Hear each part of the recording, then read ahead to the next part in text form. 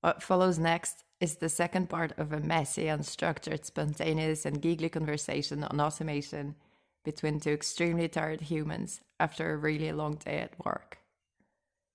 Welcome to All Geek to Me, the podcast where we translate geek for those who don't speak it. We are all time travelers, journeying together into the future. Specifically, convolutional neural networks. Sorry, what? I mean, with artificial intelligence, we are summoning the demon. Mom, what's a Bitcoin? Sorry, I don't speak geek. At some point, in almost every industry that I can think of, machines will outcompete us, you know? Yeah. So I'm not a technologically sophisticated person, but I can, figure that out, that much out, that at some point machines will outcompete us. If you're an accountant today, at some point, and I'm sure it's already happening, there will be softwares that will have the same level of understanding of numbers and companies and balance sheets. And of course, that's going to make things much quicker if you're a manager. Even if you work in, let's say, investigations of abuses. Okay, funny how that example came to your mind. Even if you were working on issues of law and, and things like that. Take what happened in Kenya in 2007, 2008. You had presidential elections that were followed by about 4 weeks of violence. Different armed groups affiliated with the different political parties engaged in acts of violence, and it resulted in over 1,000 people killed. During that period, you had several organizations that were trying to document the violations. A group of young Kenyans created an interactive map. Right, you told me about that. Yeah, where everyone could go online and report a violation that they witnessed or that they suffered.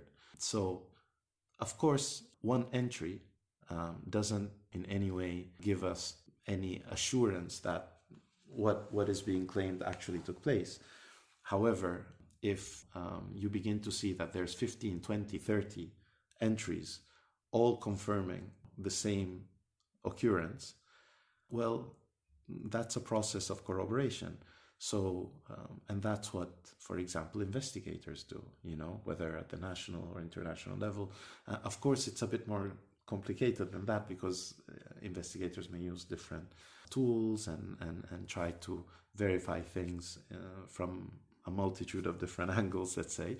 But that already gives you an idea. If this is a group of young IT capable 20 and 30-year-olds came up with this in no time, what does that tell us about the future?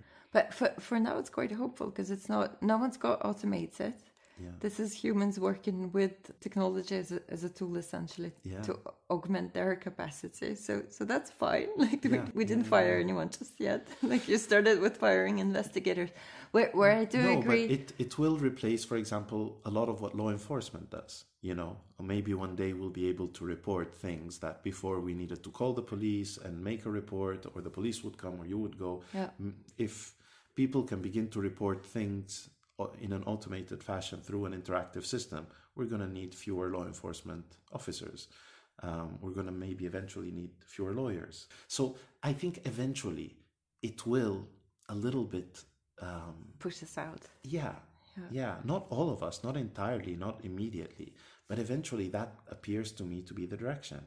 What's scary for me is that as knowledge workers, as cognitive workers, we were promised that if we study hard, if we go to universities, we invest in our, in the studies, you're set for life. You will always have a high-paid job. And now that is going away. That's where it's creeping up. It's the cognitive skills now that are going to get automated. Again, I hope that it's going to be augmenting instead of automating. And it's this human-machine hybrid that everyone talks about, where humans, with the help of the tools, can actually get their jobs done better and have more time for higher value tasks instead of being sucked into the drudgery and boring stuff, which is the parts of your work that I try to automate. let's be clear. It's not all of you, it's the boring parts. Yeah. And also, what was I going to say about that? Oh, yes, because you were mentioning something about using tech as a tool, as a peer. There's an interesting taxonomy of technology that is narrated by Professor Malone, I think his last name is, of MIT. And I like how he goes that technology can be a tool, technology can be an assistant. It's usually AI, like that. That's why I'm saying technology. It could become our peer. So an assistant is typically Cortana, where it goes through your emails and pushes something to you. A tool, it's a spam filter, word processor, that kind of thing. It's just a tool. Then it gets to the level where it's a peer. So if you have some standard requests or applications that humans go through, a machine can do it at the same level. If it runs into a problem, it just escalates it to a human, where it cannot do it on its own. And then there are the managers. And that's where psychologically it gets a bit scary. So it's the machine that decides how the jobs are assigned or how tasks are redistributed. But in his own example, and I find it very sweet, he says the traffic lights are already our manager. Like, so don't be afraid of machines as managers. It's like psychologically, it's a big milestone to overstep, but it's okay. Like we're already managed by traffic lights. Yeah, it's true. So I found it quite funny. Look, there's the whole aspect of, as artificial intelligence becomes more and more sophisticated, as we can use technological advances to further develop artificial intelligence, it's clear that there we're going to enter a little bit into a gray zone.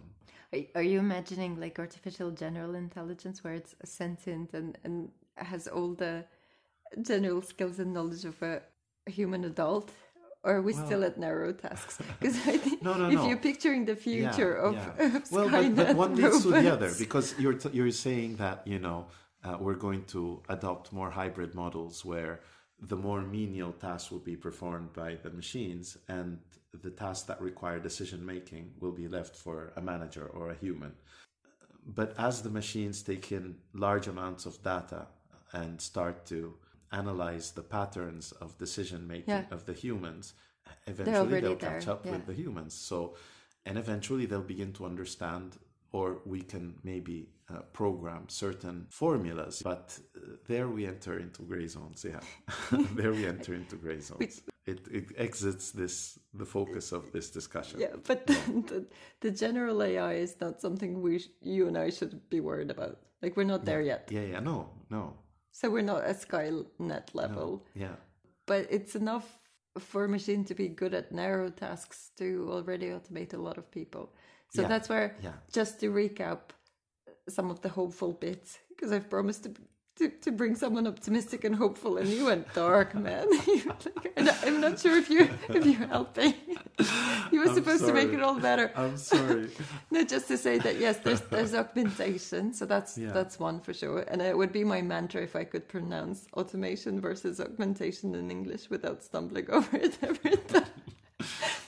Yeah. There's the new jobs that will be created at some point.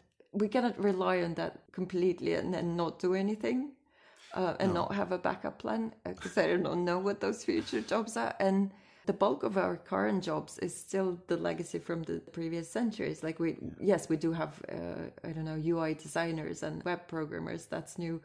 But that's not a big percentage of our jobs. We're still quite old-fashioned and how we think of employment. But I think, like, when you were talking about my optimism, I think my optimism comes from the fact that I believe eventually we will go through a period where we will have to change our culture and some of our values. And also we will need to change the manner in which we define ourselves, our dignity, and our contribution. And I think that we've been ingrained to believe that we need to be somehow economically productive and successful in order to feel like we are worthy, like we are important, like we have a sense of purpose. And so what I believe in the end is that, yes, we will always have a need to, fulfill a sense of purpose. I don't think that's going to change. I think that's a human instinct. I simply think that we will need to work hard to disconnect that sense of purpose from our current economic model, where we feel like unless you're a good employee and you are working for maybe even something that you don't particularly believe in, but it gives you a sense of importance.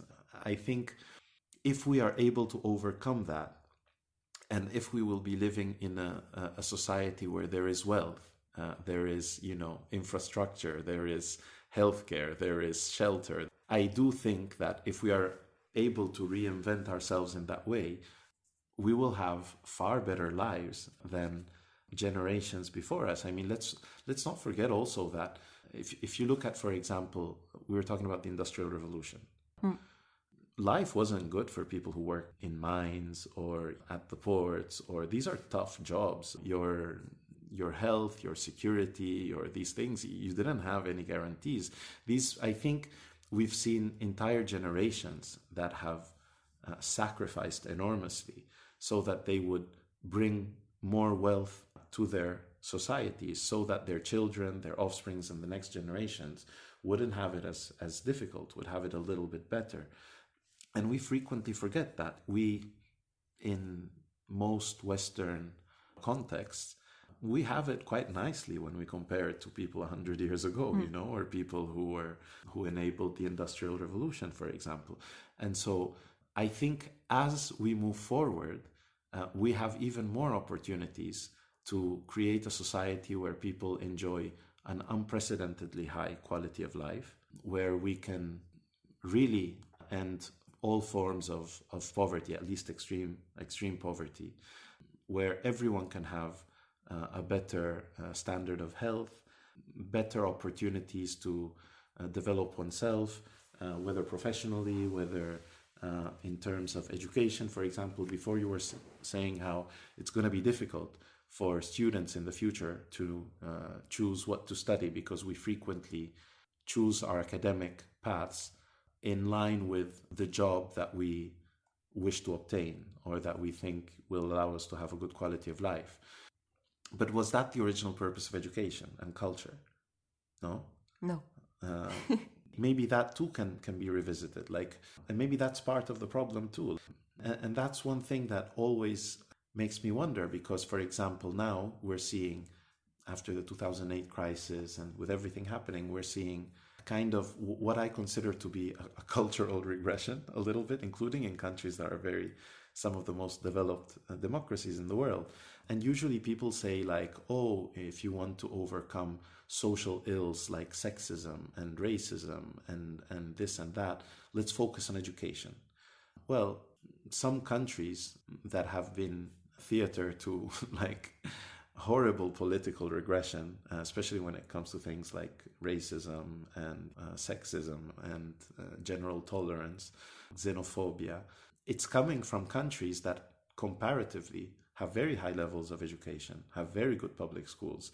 So maybe what we consider to be good education should also be revisited. Maybe good education shouldn't be just whatever gets us a good job, but what makes us actually better humans, more knowledgeable, but also more human.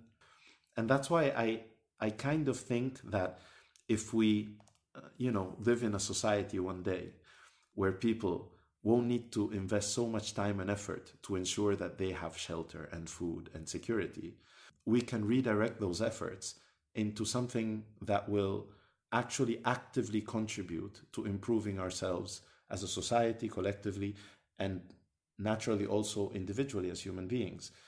Maybe we'll end up meditating more, maybe we'll end up writing more, maybe we'll end up doing things that will just give us a different kind of gratification. Everybody's afraid of losing what we have now in terms of, look at our employment and but also go and see the social cost and go and see the fact that I was reading recently with COVID in the United Kingdom. It is believed that as many as 1/5 of the adults in the United Kingdom suffer from some form of depression. There's a social cost to the way we're living today.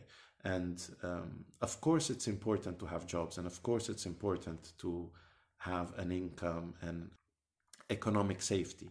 But I also think that if we look at our societies from a different lens, just because a society has become wealthier, it doesn't necessarily mean they have become better under all the different measures of human. No, that's absolutely. And that's what we were talking about also in terms of like East and West, or North and South, if you want. I come from I come from Sudan originally, and there's definitely a lot of problems in Sudan that you wouldn't face here in the West. But just because that's the case, when we measure society from a certain perspective, it doesn't mean everything is wrong. Take the elders. And we're talking about, kids and raising kids. In Sudan, most children, they grow in close proximity to multiple generations of their family, the grandparents, the parents, the uncles, the cousins. And I think that's a good thing. Yeah, that's excellent. Yeah. And like you're saying, a lot of our metrics have been, we're thinking about humans as units of labor, basically, instead of units of, not units, rather than what we bring in societal value. Yeah, definitely. Like we think of work as a way to earn money, and then the money is linked to success, and that's how we measure success. So I think it's time to reframe it. If we measure success by how much you earn, or how much you enjoy doing what you do and take pride in what you're doing, and excel and have fun with it. And that's another thing. I hope that with all that, if there's abundance created, and there will be periods of disruption, and I think we're going to go through some difficult times if it's not managed better. But if there is this abundance at the end of it, on the other side of it, if it's redistributed better, and if we can reframe the way we see ourselves and the way we find purpose in life, and get that meaning from somewhere else, and focus less maybe on economy, and more on what gives us a higher purpose, like, I don't know, parenting or caregiving, on hanging out in a community, or playing music that you love. And it would be a shame if at this point, with all that abundance, we forget to play and have fun and have adventures. Like that would be, and that's what I was saying. Like that's where neoteny comes in. That we're as mammals that retain childlike features into adulthood.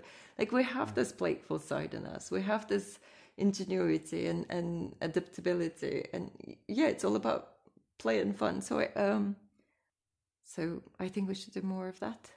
No, I absolutely agree, and I think it's also the culmination of the sacrifices that previous generations have made.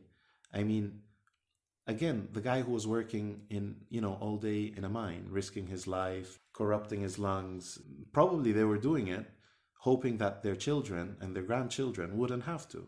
And likewise, our parents, made huge sacrifices and worked very, very hard in much more human conditions, thankfully. But I'm sure that one of their main drivers, one of their main motivations, was that we would have it better. We would get a more privileged life. We would have to make fewer sacrifices. But what we're seeing in this whole evolution is that, yes, the industrialization, capitalism, if we want to call it, it has allowed us, humans, to develop huge reserves of material goods. And these material goods, when they are invented, initially are accessible only to a few, and over time, they become accessible to many. And we cannot deny that we all benefit. We have all benefited from them. It's nice to have electricity in our homes. It's nice to have heatings in our home. It's nice to be able to move with a car. It's nice to, if you need to communicate urgently with someone, send a message rather than write a letter and wait for months. So all of these huge efforts that were done and continue to be done by previous generations. By message. Yeah, exactly. Why did you not turn your phone off? It's a reminder, sorry. I feel like all of that was done so that the next generations would work less and would have it easier. But instead, what is happening is that, yes, we're enjoying a much better material quality of life. But that's also because we've become consumers. Instead of taking all that time saved in productivity to have shorter weeks, we just said, okay, we want better cars and exactly. fancier phones. We just kept working maybe even more hours, certainly in less. Well, we could have a discussion about whether it's evil capitalism that's making us do it, or if it's human nature. But we also, I don't think we have the resources to have a lifestyle of, middle class Californians. No. But so we're also going to have to think a bit our habits more sustainably. Americans have a couple of cars per household. Imagine if countries that have several 100 million in terms of population all start doing that. All start having 2 cars per household and consuming the same intensity. Like we wouldn't be able to live in this world for sure. No, I didn't want to get too much into the whole capitalism thing, but what I'm trying to say is that all that we've seen from the Industrial Revolution until now has, at a very heavy cost for many people, for many generations, allowed most of us to improve our material quality of life. And it's not just greedy stuff. Like, let's think of healthcare. I mean, pharma companies don't usually get like the Nobel Peace Prize, and for very right reasons. But at the same time, we have far fewer people dying from infectious diseases today. I believe and I believe this has been reduced by like more than 90% in the last 35 years.